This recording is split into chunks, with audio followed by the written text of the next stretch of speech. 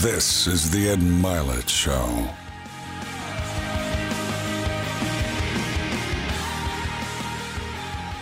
So welcome back to Max Out, everybody. I'm so excited today. We have a guest today that founded this little company you've never heard of before. He was the first CEO as well. And we're just real proud of him. He's getting his little business career going. I say that with some humor because this man founded a company called Netflix, which every single one of you is probably a subscriber to by this point. And I want to pick his brain about business, life, leadership. And I can't think of somebody that I'm more excited about talking to. I was telling him off camera, this is going to be a good show for me. So Marc Randolph, welcome to the show. Thank you for being here. Oh, it's a pleasure, Ed. Thanks for having me. And, you know, I'm sure everyone on the show has heard of Netflix. My real question usually is, how many of you are paying for it?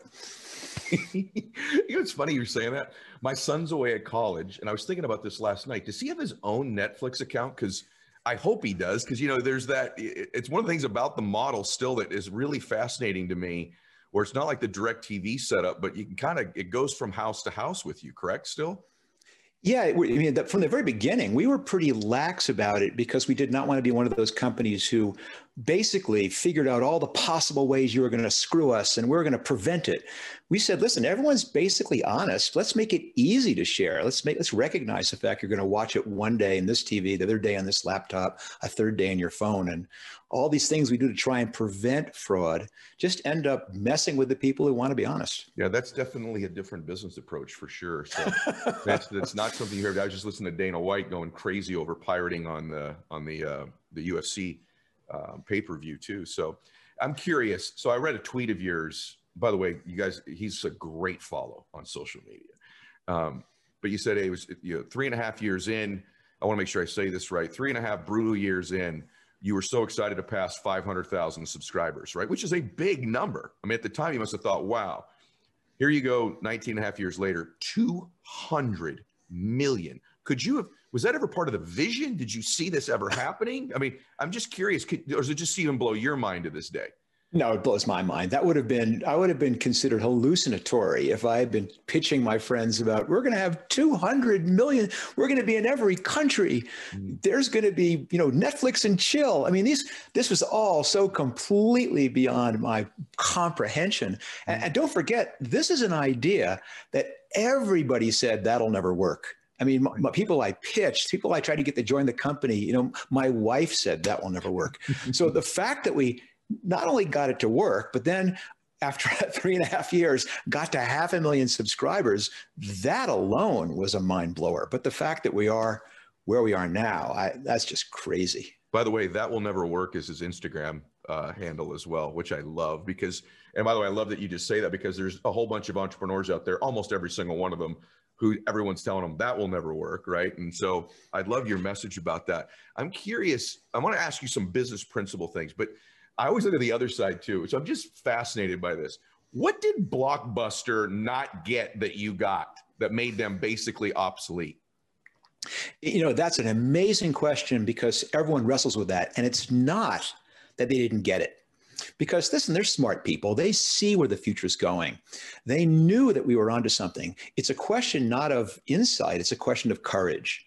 And for them to have really been successful, to really have pursued this, would have meant basically deprioritizing their existing business model. It would have meant taking their very best engineers, taking them off the business, making them $6 billion a year, and put their best people on something that was going to make $5 or $10 million a year. It would have meant compromising relationships with Hollywood, which was the core to their business. It would have meant pissing off their franchisees.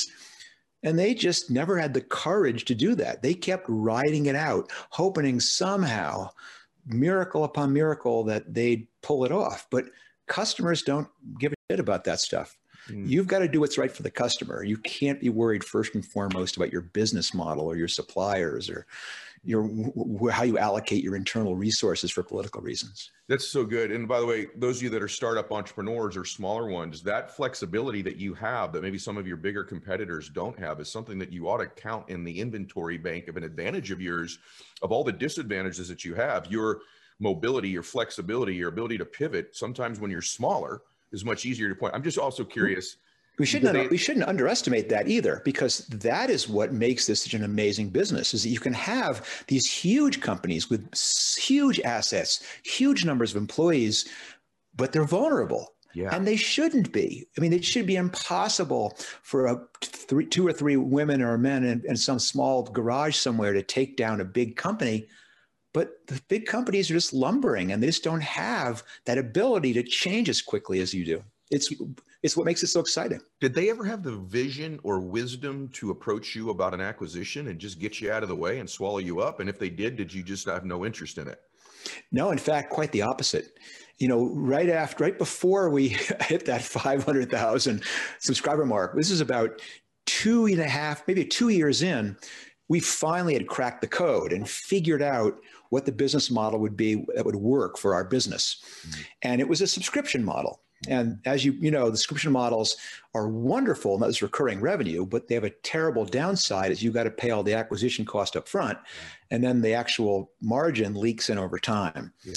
And we nailed it. And all of a sudden, customers were flying in and money was flying out, but that was not a problem until the dot-com bubble burst. So I'm giving you the setup that you have these small team of people, less than 100 of us, who are crushing it. And then all of a sudden, in a matter of months, are going, we're going to go out of business. We are hemorrhaging because we're bringing on customers so fast. We can't raise more money. And that's when we did this thing that a prudent entrepreneur does, is we said, we're going to sell ourselves. So we reached out to Blockbuster. We finally got the meeting, you know, by 2 months in, because we were a gnat compared to them. And we flew to Dallas and we went up into this huge, you know, skyscraper with the cavernous conference room with the endangered hardwood conference table, whatever, and pitched. And it was cool because it was working. You know, we were saying, we'll run this online business. You guys run the stores. We'll find these incredible synergies and we both win. And it was going great. And then they asked that big question, which is how much? And I was there with my co-founder, Reed Hastings, and he had been tapped to make the ask. So he kind of leans in and as confidently as he can goes, $50 million. And they laughed at us, or pretty close. And it was this tremendously humbling moment. And we were flying back from Dallas back to California. And I remember being crushed because this was going to be that magic, this deus ex machina, as they, you know, say in the film and book business, where the heroes are against the cliff and it's going to be, and all of a sudden the hand of God plucks them to safety through some miraculous intervention. But not only was the miraculous intervention not going to come, they were going to compete with us. And in some ways, it was this classic entrepreneurial moment where we recognized that, well, like my dad used to say sometimes, the only way out is through, that we would have to take them down ourselves. And, you know, now that company they could have bought for 50 million is now valued at 250 billion. And the company, which had at the time 60,000 employees and 9,000 stores, is down to one store. Oh my God. That right there is one of those things where you go back and rewind this. And I know I'm just talking old school, and you listen to that is one of the most incredible stories of all time, from all different angles. I mean, if you're a small startup entrepreneur and you're like, imagine some of these rejections you're getting being hidden blessings. And if you are one of the bigger ones, to be listening to them. And you're speaking about your dad. You're interesting to me. First off, it's obvious your critical thinking skills and your entrepreneurial spirit. But you guys, Marc's a geology major. Who the heck's a geology major that ends up doing what you've done?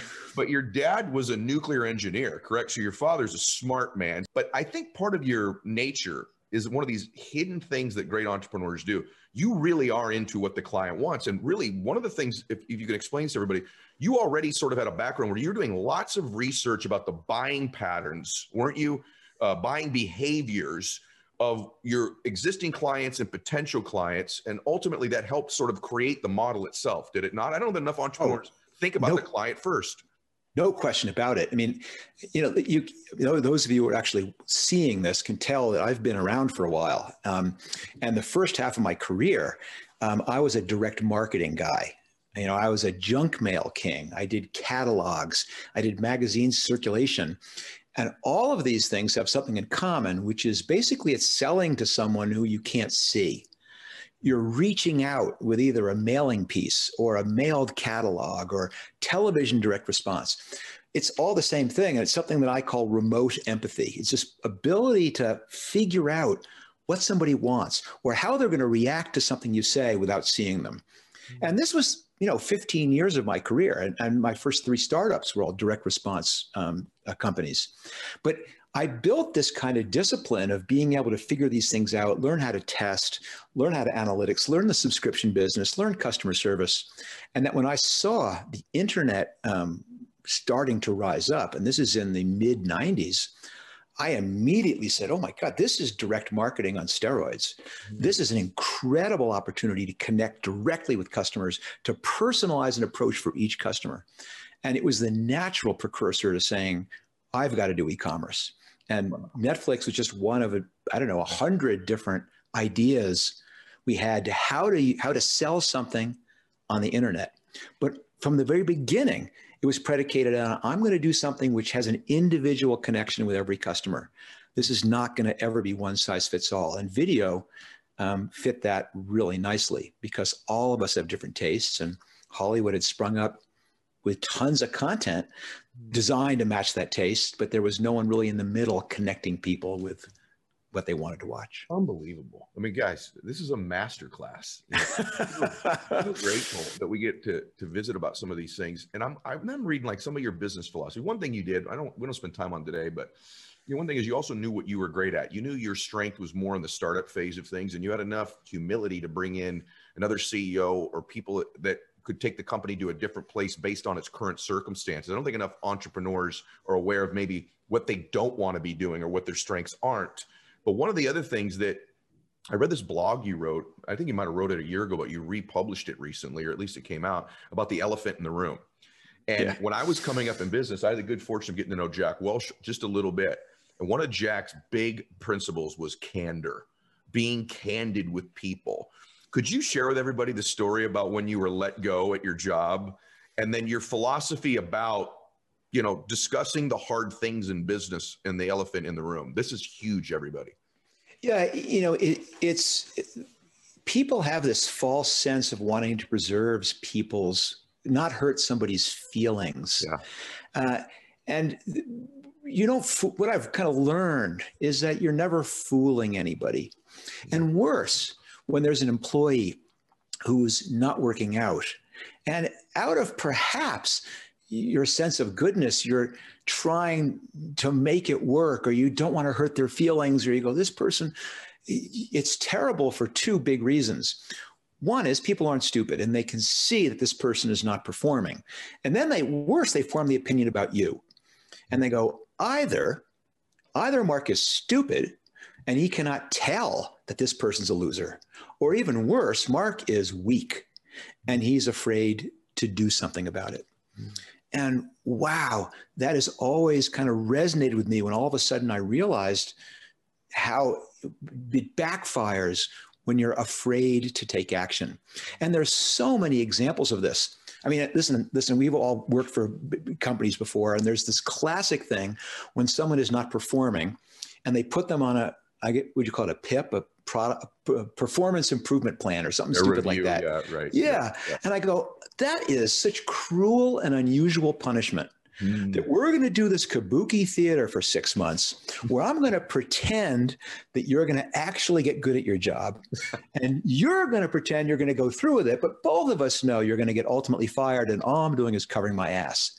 How much better it is to call the person in and say, Ed, it's not working out. You know it. I can know it. We all know this, but it's not because you're a bad person. It's because you're just not a good match for what we need right now. And let me help you find a great job. I'll give you the recommendations. I believe in you. Let's find something that works. God, that's just listen, the person's going to be shocked. It hurts to lose your job. I'm not saying it makes it easy, but when you look back on it, everyone feels better about there being honesty behind this whole approach. I agree. And just so you know, this was born out of a situation where you lost your job and you basically talked your boss into letting you stay. Like, Yes, that's right. How ridiculous. Yeah, I said, I heard this stupid story that this is, years and years ago, but I'd heard that it's easier to get a job when you have a job. So I talked him into saying, let me stay for whatever it was, 2 months or whatever it was, the severance they were going to give me. And it was terrible because I was the walking dead. Everyone knew that I'd been fired, but we were all playing along with this ridiculous play acting. Yeah, and of course, I didn't use the time to get another job. Yeah, what it does is it erodes your culture. When you don't have candor, when you keep people around that shouldn't be around, or at least move their butt to a different seat, it erodes the culture in your company, and you just don't perform at the level that you could. And business is millimeters, it's inches. These little things are the differentiation between having an exit someday or becoming a world-class company, or even you becoming a millionaire or multimillionaire and not. These little things that we're talking about here. So you all know me really well. I don't have any advertisers on this show that I don't use their product or believe in it. And so that's why it's really easy for me when I do our Omax CryoFreeze ads, because I use the product and I use it regularly, and it's changed my life. It's helped me get in a lot better shape. And so if you're like me, you probably got some aches and pains, some soreness in different places, and you're looking for a solution, just give you some relief, some comfort. Maybe you want to sleep better. Maybe you want to work out harder. For me, it's Omax CryoFreeze Roll-On. What it does is it freezes out the pain, kind of the same concepts as like cryotherapy. All you do is roll it on. Within a few minutes, it activates. It lasts for hours and hours. It's an amazing product. It's modern day technology, and it'll help you freeze out pain you're in or discomfort that you're in. So Omax is offering my listeners their best offer anywhere because you guys have supported them so tremendously. It's 20% off a 1-month supply of Omax CryoFreeze.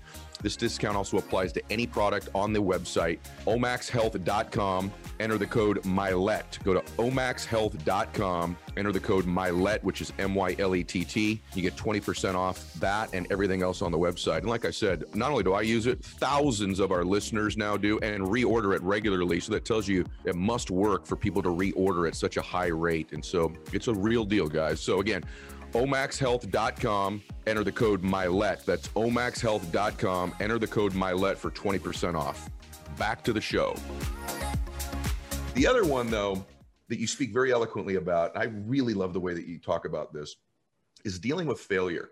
So the more and more, as I get older as an entrepreneur and just observing humans, my son wants to become in one of my companies in the financial industry in sales. And Dad, do you think I'd do well? Because he's articulate and patient and hardworking. And I said, Max, yes, but here's my concern.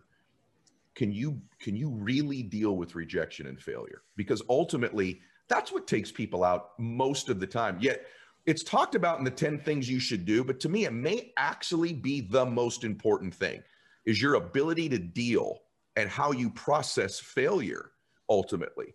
And you speak about like 97.3% of all the tests you run were failures, but talk to everybody about this notion of failure and what it means. And someone like yourself, how you process what most people would call failure.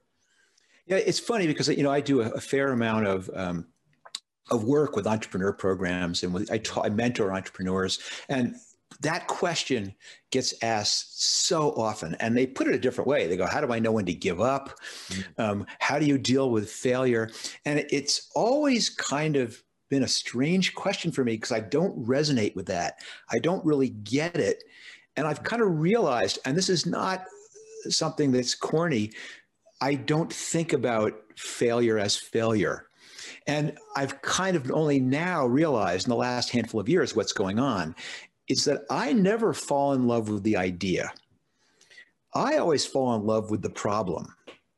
And when you fall in love with the problem, well, the problem never goes away. The problem never fails. The problem is always there. And then what happens is all these things which were your ideas, when they fail, who cares? It was just an idea that I was trying, and I've learned something from that idea, that each of these failures is a jumping off point to more exploration. Even when something goes totally wrong, well, at least now I can cross those 3 things off the list, and I've narrowed down the possible approaches I have, which actually might work. And for me, this is great. That's the fundamental reason that I'm so motivated and excited that I've gotten to spend my entire life as an entrepreneur. not because it's worked out economically well for me, not because of any of the other things that go on. It's because every day it's this adventure of I've got this thing I'm trying to solve, and I get to come into work and I get to sit around the table with these smart people and try things. Wow. And wow, sometimes some of them really work. Most of the time they don't, but that's okay. That's what makes it fun. Yeah. And it's always been this positive spin. Mark, were you this way before you were successful? Like this was a philosophy you've carried most of your life? Oh, absolutely. You know, I started as an entrepreneur 40 years ago. And back then, I mean, there were entrepreneurs, but no one called it that, or no one talked about it. And there sure as hell weren't classes or business majors or Shark Tanks about it. You just were a person who was compulsively driven to see something which wasn't working and go, there's got to be a way to fix that. Go to the problem solving thing for a second. I'm just curious, because if that's the thing you love doing, you know, I used to think there's a problem. What's the right and the wrong thing to do? And I don't feel that way anymore. Do you have a personal problem solving sort of philosophy that you would share with everybody? If that's so critical, if that's something you love doing, do you have a philosophy regarding that? Oh, of course I do. And it's one of the things that's taken me a long time to learn. And I've learned that ideas don't count for shit. They don't. I hear so many pitches. You know, I do a lot of angel investing. I work with entrepreneurs all over the world. They all want to pitch me their idea, and they're fun, and you listen. But the thing is, no idea, zero ideas end up turning into the companies that they become. The successful companies all are this winding path of one thing leads to another. Almost never, in fact, never do things that are successful lead directly from the idea they started with. And so what I've learned is that the key thing is you got to do it. That the more time you spend thinking about it, the more time you're wasting. That you're trying to envision, can I see around the corner? Can I figure it out? And even worse, entrepreneurs get these things stuck in their heads. And they're safe and they're warm and they can build them and they can make them into multinational corporations and they can imagine all the amazing things when everyone's using this app without spending the first moment figuring out how they're going to actually get the one person to use the app. And here's the trick. The one way is you just got to do it. You've got to say, I'm just going to start, and I'm going to start completely half-assed. And I know I'm going to stumble. It's not going to work. But by taking that first step, I'm going to start the process of learning what might work. And what I've learned, my process is to break down all pride, to break down all sense that this is going to happen or work well, and just friggin' do it. And what's taken me a while is to get more and more comfortable with how crappy it can be and still be a learning experience.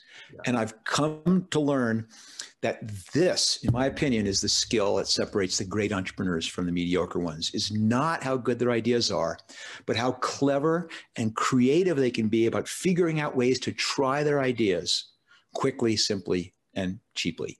And I do not mean minimal viable product bullcrap, because that is still way too much effort. It's thought experiments, it's simple tests, it's ways of colliding your idea with reality as quickly as you can. Like the classic story, and listen, I'm getting wound up here, so you got to stop me if you need to. But the classic story is that when Reed Hastings and I were commuting to work, and we were brainstorming ideas for what I could sell on the internet. And we had a bunch of them, which I can share with you if we have time, but we had this idea for maybe we could do video rental by mail. And then that was a bad idea. But a few months later, we heard about the DVD. And all of a sudden, wow, this could unlock the old idea.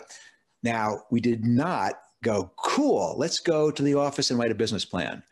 We did not go, amazing, let's go put together a pitch deck. We said, let's figure out whether this is ridiculous or not. And we turned the car around in mid-commute and drove back down to our town where we lived and looked for a DVD, because it was a DVD business, and couldn't find one. So we said, let's just buy a used music CD. Wow. And we mailed that in a little pink gift envelope to Reed's house in Santa Cruz, and found out less than 24 hours later that this idea actually might work. Wow. Because the CD got to Reed in less than 24 hours for the price of a stamp. But we found that out within 24 hours of having the idea. Wow. That is the kind of thinking that I look for in entrepreneurs. That's the kind of way that I pursue. You know, one of the things you said, I'll unpack something and then ask you about this. That's one thing. There's all this entrepreneurial skills. You got to have a vision. You got to have a vision. You got to have a vision. And I think oftentimes I made this mistake when I was young. I got so committed to my original vision that I was paralyzed and inflexible by it, rather than having the flexibility to evolve like what you've described here. It's a huge distinction for sure. And then the second thing I think I'd ask you is, my threshold for looking like an ass is really, you know what I'm saying? I think that's one of the traits. Like, I don't mind looking really stupid. And I think too many people, it's not just the low level message is, don't worry about what people think about you. That's low level. High level is, can you enjoy looking like a fool? Right. And that's would you not agree with that? Because that's ultimately what's going to have to happen for you to take the risks to do all these tests, do this evolution that you've described. Of course, absolutely. And, you know, it's like one of my lifelong challenges has been learning foreign languages. And I've concluded the key is you've got to be willing to sound like you're an 8-year-old, you know, because if you don't, if you're constantly just translating in your head, you never make that rapid connection. But startups are exactly the same way. You've got to make a fool of yourself. How many do you speak? I'm sorry? How many do you speak now? I speak 4 of them terribly. In other words, I think more English, for me. I can tell you that. Yeah, I do. English is okay. But it's, for me, it's more the challenge of learning something rather than is perfecting it, because I get bored. Well, if you're a business owner, I can tell you right now, many of you are making it harder to run your business than is really necessary. You don't have to let QuickBooks and spreadsheets slow you down anymore. It's time to upgrade to NetSuite. I tell you, I did this in all 23 of our businesses, and here's the reason that I did it. I want to get all my information right on one screen in one place without multiple spreadsheets, quick this, face that. I don't want to do any of that stuff. NetSuite gives you everything in one place so you can look at stuff, call a shot, make a decision, and execute. That's what you need to be doing in business. And I got to tell you, they give you visibility and control over your financials, HR, inventory, e-commerce, everything basically, all in one place instantaneously. And whether you're doing $1 million or hundreds of millions in revenues, you can save time and money with NetSuite. So there's 24,000 companies doing this. Let NetSuite show you how they can help you a little bit with a free product tour at netsuite.com/mylet. It's free, so try it. Schedule your free product tour right now at netsuite.com/mylet, which is MYLETT. That's netsuite.com/mylet. Let's get back to the show. So there's this idea of being able to look like a fool that you talk so eloquently about. Then there's this other element that isn't discussed much, and I've heard you talk about it, that I relate to, which is that oftentimes trying to do something great, let's just call it being an entrepreneur, but it could be wanting to be a great athlete, you want to be a great mother. It can be lonely, you know? And I wonder if you ever felt that way on your journey. I think there's millions of people, you know, that are going to be listening to this in their car on the treadmill right now, and they're feeling connected and they're getting inspiration and value. And then when this is over, they're back to feeling pretty alone. And I think an acceptance that that's actually an indicator you're on a good journey is something that you should all know. Do you agree with that? Did you ever feel alone and lonely as you were pursuing this? Because I think that's one of the emotional things you have to deal with as well. I completely agree. And it's something that doesn't get taught. And it's something that isn't talked about. And it's such a shame because it is the reality of being an entrepreneur. I mean, people, when they see entrepreneurs portrayed in the media, you know, they're on Shark Tank and it's exciting, or they're pitching, or they're having the launch party when they watch the Social Network movie, whatever it is. But it's not like that. A lot of it is this overwhelming responsibility. I mean, I remember early at Netflix, we were probably only a year in, and things were not going well. We had this idea that everyone said will never work, turned out to be right, and we were really struggling. And I remember standing in the stairwell, just looking out at the parking lot and thinking, I'm responsible for all those car payments. I have to make this work. I have my friends and family who've invested. I have to make this work. I have this dream of making this company. I have to make this work. And it's on your shoulders and you think about it all the time. And it's a very, very natural thing. But it's one of the reasons why they consider a 2-person founding team a more stable configuration. Doesn't mean you have to, but it certainly makes it easy. And one of the roles that I've kind of played over the last 15 years or so since I left Netflix was as a mentor, as a person that a CEO of a company could talk to who did not have an agenda. I wasn't their board who was their boss. I wasn't their employees who they had to be careful what they communicated about. I was someone who understood the problem well enough who they could talk to about it. And that's a really, really rare thing. And it's something a lot of founders, including myself, have struggled with. I see you being incredible at doing that. Even if we're talking now, I feel some of that for myself, and I'm grateful for it. And, you know, I think one thing entrepreneurs need to know, by the way, people need to know, even if you're going to lead a family, is one of the things that comes with that is you will probably carry what I call the emotional load to a degree, maybe even more than you estimate. There's an emotional load you're going to carry that you need to be equipped for and prepared for the moments like you had in the stairwell, you know, for the moments when you get back on that jet coming back from Dallas, for the moments when, you know, inventory runs out or your order gets shipped the wrong way. These are all part of the emotional load, regardless of your business model. When someone quits that you depend on, if you're in the sales business, one of your top producers leave or a client account goes the other way, can you carry the emotional load? And so I hope everybody senses that. And then I ask you, I'm a big believer nowadays, I want a business model that's scalable. How do you know if you're involved in a model that is scalable or repeatable in nature? Because it seems to me those are the businesses that win now, or people that have a model like that. And how do you ensure that something can be, or is that impossible? It's just the product, it's the industry. In my opinion, it's impossible to know in advance whether it will or won't. And I agree with you. It's the objective. That is almost the definition of a startup, which is, you know, a group of people in search of the repeatable, scalable business model. But all these startups, when they start, are certainly not repeatable nor scalable. And here's the punchline from the mouth of Marc is it shouldn't be. You should not get caught up and have your first experience be repeatable or scalable, because what that does is force you into building something which is way too complex to test what you're doing. And I have so many examples, I mean, of this. And just going way back in my career, one of my mentors, I was charged with starting a mail order company. We had sold a big magazine. We were using the money to sort of mail order company. And I was down setting everything up. And I brought in this mentor and I said, here's what we're doing. And he looked at the budget and he goes, you're spending $500,000 on the order processing system. And I said, yeah, absolutely, because we can't afford to do by the piece fulfillment companies. That's all of our margin. And he goes, but that's crazy. He goes, you should just do the fulfillment company. And I go, but we'll lose money in every order. He says, doesn't need to be repeatable or scalable. At this point, that's the cheapest way to find out. And it was like a light bulb went off. And from then on, ever since, I'm all about the non-repeatable, non-scalable test, which gives you the flexibility. And I'll give you a real world example. This is the kind of people that I speak to on the podcast is aspiring entrepreneurs or early stage entrepreneurs. And this one woman had a great idea, which was she wanted to do peer-to-peer clothing sharing. You know, it would be great if my friends could borrow my clothes, I could borrow their clothes. I'll build an app. And I go, whoa, whoa, whoa, whoa, whoa. Do you have a piece of paper? And she goes, yes. Do you have a Sharpie and a piece of tape? She goes, yes. Okay, we're not going to spend 6 months building the stupid app. I want you to write in the paper, if you'd like to borrow clothes, please knock, and tape it to your dorm room. And we're going to find out today whether your idea is any good.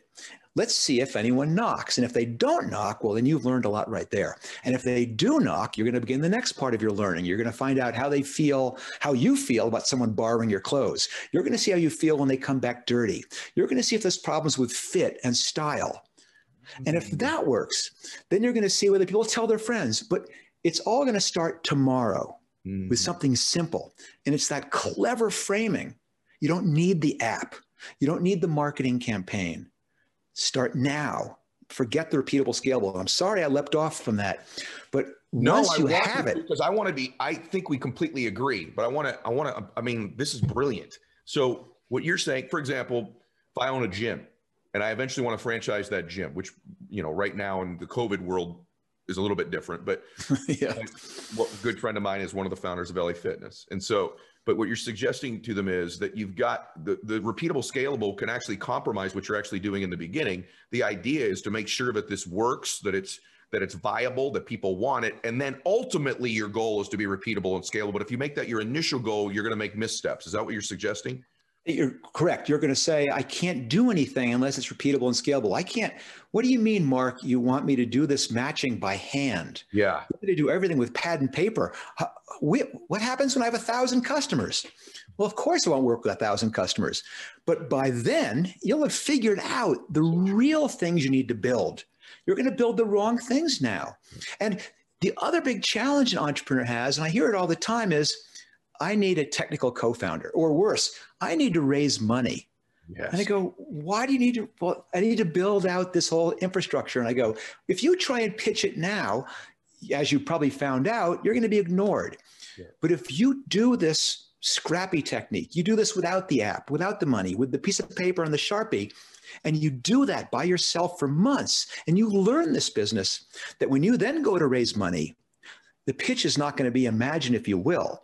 The pitch is going to be, look what I've built. You got it. People are dying for this, but I am going nuts because I am taking all these clothes down to a dry cleaner myself, and I'm the one who's putting them on the hangers, and I'm going out of my mind.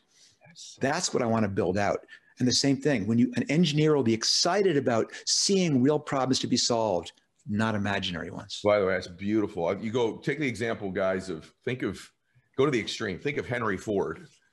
What if he would have thought in the very beginning, I got to make this whole Ford thing repeatable and scalable? Like, where are we going to sell these cars? Where are we going to get all the tires from? Who's going to repair these cars? No one knows how to repair them. If you thought through all of these illogical conclusions from the very beginning, business is oftentimes you step into one door and then you step into the next door and you're prepared for the next door and the next door. And Netflix may be one of the greatest examples of all time of that, right? And so it doesn't have to all be the original vision in the future. So I just want to second that. I completely agree with you. I want to ultimately acquire or have a business that's repeatable and scalable. The other thing too, entrepreneurs, there's this addiction to raising money so prematurely in business now that either A, you're going to get rejected, or B, you're going to give away way more of your company than you ever should have because you do it prematurely. So I agree with you totally. Well, I like products that have been researched for a long time so that by the time I get to them, I know they work. And so Lucy, I love Lucy, by the way, is a nicotine company founded by some Caltech scientists. This is a really interesting company, you guys, for smokers looking for a better and cleaner nicotine alternative. Finally, some tobacco alternatives that don't suck. So if you've got an issue with smoking and you want to start getting your nicotine from a different source, these guys have developed the best product for real people, not just patients. So it's a nicotine gum with 4 milligrams of nicotine that comes in 3 flavors: wintergreen, cinnamon, and pomegranate. My friends tell me they like the pomegranate the best, but I'm told all 3 are awesome. It's convenient and discreet. Products can be enjoyed anywhere: flights, work, on the go, even at the gym. For my listeners, if you go to lucy.co and use the promo code MYLET, you get 20% off all products on your first order, including your gum or your lozenges. That's lucy.co. Use the promo code MYLET, MYLET at checkout. Also, I have to give this disclaimer. Warning, this product contains nicotine derived from tobacco, and nicotine is an addictive chemical. So, lucy.co, and be sure to use the promo code MYLET. Let's get into the show. All right, a few more things, because I'm just fascinated by you. What do you think the world looks like 10 years from now? In other words, what kind of an economy we'll be in? We're already entering a spaceless economy. I feel like COVID sort of sped things up in people's minds about, wow, I can recruit people more than a 25-mile radius away from where our office building is now. But what do you think, if you were to take a peek and be the Nostradamus of the future, what do you think? Are we going to have, autonomous vehicles and, is VR going to be a big deal? Like, what do you see? So it's Ed, I'm going to be totally honest. I haven't the slightest idea. And I quite frankly do not spend a lot of time thinking about trying to imagine what the world's going to look like. I do spend a tremendous amount of time ensuring that I and the companies that I work with are on a footing that they can react to whatever comes. It's a different thing. How do you do that? It used to be, you act like a startup. I mean, we talked about Blockbuster earlier, and they had these established systems, and that happens so naturally in a company because we all start out the same. We have 5 people doing the work of 50. Everyone does what's needed that day. Everyone does not need to communicate. There are no expense reports. There's no status reports. Everyone's just scrambling. And then, of course, you get some success, and you begin going, we really should have some process. And you begin saying, oh, wow, I can see the next 3 or 4 quarters in a row. And you begin bringing in people who are efficiency experts, who work on shaving off some supply chain time or increasing margins. And those people are amazing at that. I mean, things like they can do things I can't even imagine doing. But what they're not good at is reacting and changing their job and changing their process overnight when the conditions change. And what COVID has shown us is that even companies which thought they had nice, predictable, nice, scalable business models, not so fast, Mr. Gym owner. Not so fast, Mr. Restaurant owner. Not so fast, Mr. Theater chain. And the companies who've been able to weather that and survive that are the ones who said, okay, quick, how do we figure out an entirely new world? And a lot of companies learned it the hard way. And so what I'm really doing is making sure that the people that I work with and I can help have set up their culture. Mostly it's a cultural thing to recognize that they have to do things differently, that they're going to have to react quickly, they're going to have to respond. And they put themselves in place that no matter what the world brings, they're ready for it. And we can make short-term predictions, but the more fundamental thing is a cultural shift. And COVID has been very, very good. It's been bad in a million ways, but very, very good in the fact that it's forced every company to recognize it's going to have to behave like a startup. Yeah. By the way, and again with your reactions, I'm really glad you kind of answered it that way, because I've been getting asked that on about every interview that I do, and I can honestly say that I don't know either. I have some insights as to what won't work going forward, but I'm not completely sure what will work going forward. And I appreciate your honesty about that too. And I want to keep my companies nimble and flexible. You use the term of thinking like a startup, and that's why I wish some of the people on the board of one of my companies I'm involved with will listen to this, because there's all this legacy thinking. We used to do it this way. We've always done that. And I'm thinking those are death words for most companies right now. I'm curious. You've had this amazing career that you're evolving every day. You're one of the most sought after trainers and speakers and inspirers on the planet. That's obvious why, listening to you today and seeing you. And you've been a part of birthing one of the most influential companies of the last decade. You've done great work on the environment. You know, you're a really remarkable man. I'm curious, all the sacrifice, and I'd like you to be completely transparent here. All the sacrifice, all those difficult moments, all the struggle, the financial hardship, the stress that was caused on you. Was it all it's cracked up to be? Being where you are now? Was it all what you dreamed it would be? Has it been more, less? Was it all it's cracked up to be? Oh, it's been fantastic. I am the luckiest guy in the world. And not maybe for the reasons you think. It is certainly, I'm not lucky because of the success, so to speak, because I define my success as very, very differently. Because what I've always thought, or at least I have since my early 30s, is that if I could figure out what I was good at, and I could spend my life doing that and doing things I really enjoyed doing, that was success. And I was extremely lucky that I fell into both of those things pretty early in my life. And this entrepreneurship thing is something that I love doing. I love coming to work.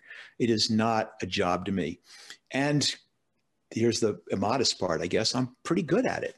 I've got a pretty good sense of early stage problems, of the triage, of the focus, of the leadership that is required there. But I get to do it. And to have spent my whole life doing that has been incredibly rewarding and worth every bit of the stress and heartache that it comes to. And what's amazing is that, you know, I left Netflix more than 15 years ago. And I did somewhat personally painfully because I loved that company. I mean, that was my baby. But it had changed, and not in a bad way. It had grown up. It now had big company problems. And these were not the problems that I was particularly good at solving. And I realized that even though I loved the company, I didn't necessarily love the things I was doing every day. And that if I was truly successful, I should be doing the things that I'm good at and that I love. And that meant leaving Netflix to get back to the early stage stuff. And now I get that. We sold I started a company after Netflix, which we sold, about a year and a half ago. God, time flies. But, I get to spend my time now working with other early stage companies, mentoring early stage entrepreneurs. I mean, it's what the podcast is about. It is me on the phone or on Zoom with entrepreneurs doing the sort of things you and I talked about today, giving the kind of advice that I gave to the young woman who wanted to do the clothing company, doing the advice about the scaling, and talking about loneliness and talking about all the problems that people who are trying to turn their ideas and their dreams into realities face.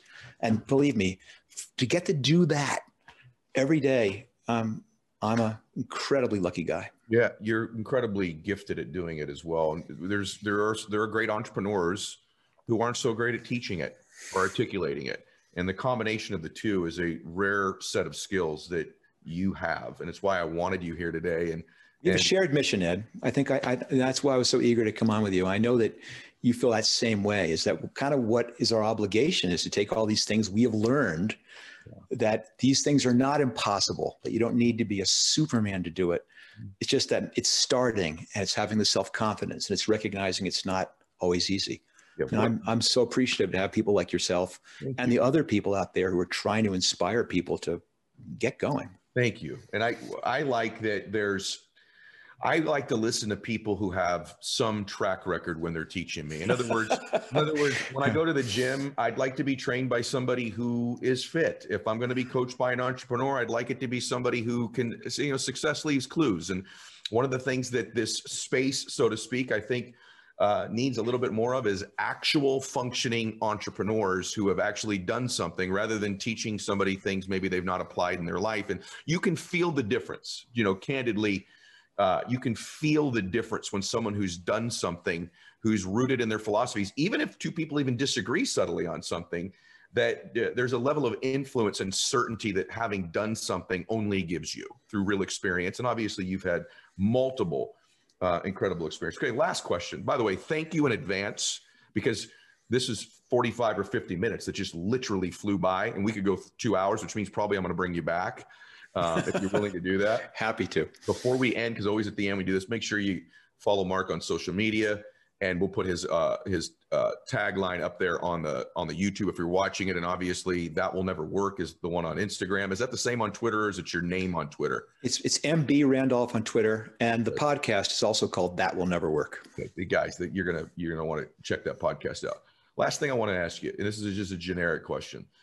I'm an entrepreneur out here. I'm listening today. I'm hurting. COVID got me a little bit. I'm scared. I'm at that point. Maybe you were on the flight back, but probably not even that far along. I might be the dude in the stairwell, and I only got 2 people there. I left the job that my family thought I shouldn't have left. The 401k's dwindled. My spouse is not real happy with where I'm at right now. And I run into you at Starbucks and I go, oh my gosh, Marc, is there any words of wisdom you might give me? What would you say to that person who's feeling those things right now? I'd tell them 2 things. I go, I've been where you've been. I know how painful this is and the struggle. And so sometimes it appears that this mountain in front of you is unclimbable. But in all sincerity, when I look back at the times that I thought were the best, it tends to be the times that it was the hardest. And I'm sincere about that. Most of my great memories are banding together with other people and saying, oh my gosh, we are in deep shit. How are we going to dig out? That's what I remember as being the best parts of Netflix, the best parts of Looker, the best parts of the other companies I've done. And then the second thing I'd say is that when everyone tells you that will never work, the reality is that most of the time they're going to be right, but not always. And that I can speak from personal experience that sometimes it actually does work. I can second that. And I think that's incredible. I very rarely, brother, I'm doing one of these interviews, I just sit back and kind of bask in the glow. Just to be honest with you, like there's just so much truth there. And as somebody who's walked, a somewhat similar journey, I guess, to some extent, I just really respect you. Yeah. And I'm grateful for you. Thank you, Ed. For being able to share yourself with my precious community here. And this was one of those shows, brother, that this made a difference in people's lives today. So I just want to acknowledge you for doing that today. and just for being who you are. So thank you so much, Marc, for being here today. Real pleasure being on with you, Ed. And thanks again for not just the opportunity to speak to you with you, but also for all the stuff you do. Thank you, brother. Everybody, I know this made a difference for you. Just please share the show. Share this with people that need to hear it. And I just want to thank all of you for listening. I don't thank all of you enough. And for all of your support allows me to bring you world-class, like on the spinning earth, most unique and special people, just like I did with Marc today. So thank all of you. God bless you. Max out. This is the Ed Milet Show.